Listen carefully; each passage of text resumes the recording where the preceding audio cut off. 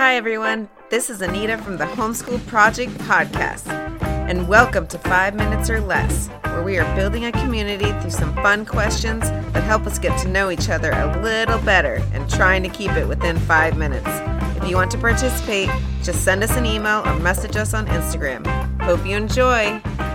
Hi, my name is Paulette, and this is 5 Minutes or Less with the Homeschool Project Podcast. I am a secondary math teacher working towards becoming an administrator. I have 2 kids who are 2.5 and 4, and I live in Florida. All right, so the first question is, if I were dropped off in the Alaskan forest for 1 year, what 3 books would I bring with me and why? So the first is the Bible, because I've always wanted to read it, and I never have. And in my opinion, it literally has all the answers to life in it. Number 2 would be some kind of daily devotional, just to kind of help me get through the whole year, something to focus on, to journal in. And then the third would be the Chronicles of Narnia, because I've always wanted to read the whole series. And I know that technically it's a series, not just one book, but pro tip, I bought the one where it's all in one book. So technically it's one. If I had all the necessities, what 3 personal items would I bring? The first would be my phone, only so that I could have access to all of my family pictures. If I'm in the Alaskan forest, I'm assuming I'm not with my kids, so I have access to seeing all the pictures and videos of my kids.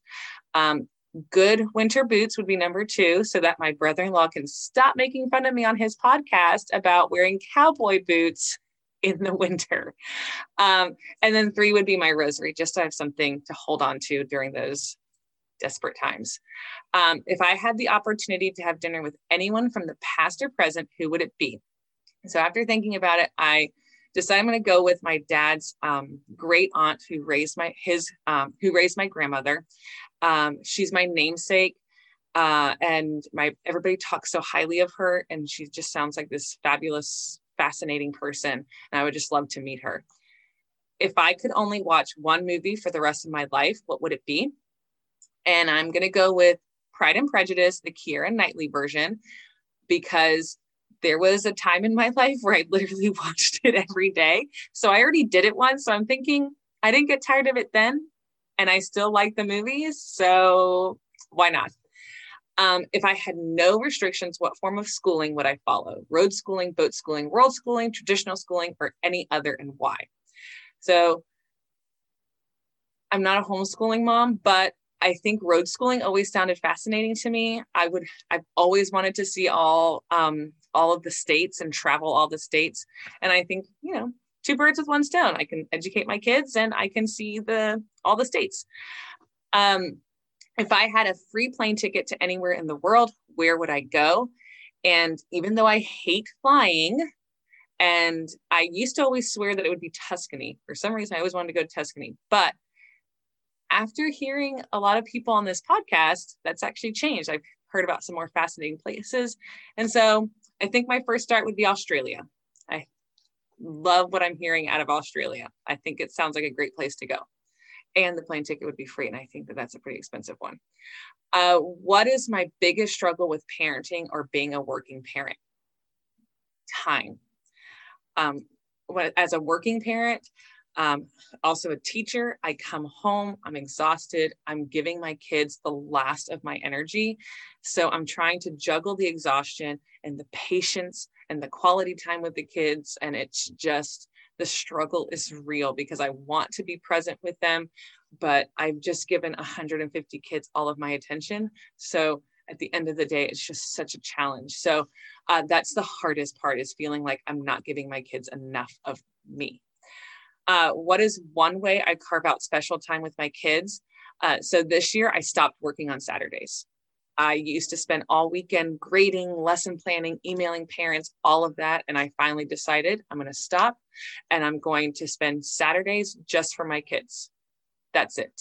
So that's their day. Whatever they want to do, that's what we do. What is one way? Oh, already read that one. Sorry. What's one interesting fact about myself? I love true crime mysteries. I love mysteries. I love trying to solve them. I love For some reason, the true crime, I watch investigative discovery to the point that that's what was playing after I gave birth to my child. And so it's to the point that I feel like maybe if I wasn't a teacher, I would have become an investigator for these things because I find it so interesting. And then finally, what is a piece of wisdom that I can share with all others within this community? So my piece of wisdom is going to be, however you are choosing to educate your child, you are your child's first teacher. So if you're homeschooling, you've already kind of figured that out. But if you're sending your kids to traditional schools, don't just trust the system. Even though I'm a public school educator, be involved. Know what your kids are getting, and speak up if you don't agree, or find a different option if you don't agree, and make sure that you're educating your kids at home as well. You're teaching them the values that you want them to learn. Don't just assume it's all going to happen at the school. So that would be my best advice, is that you are the first teachers, and don't let anyone take that away from you. All right, so that's it. That's my 5 minutes or less. Little over 5 minutes, sorry. But you can find me on the Homeschool Project podcast. I am the Teacher Mama blogger, so you can check me out on there and see what I have to say. And I hope you enjoyed. Bye.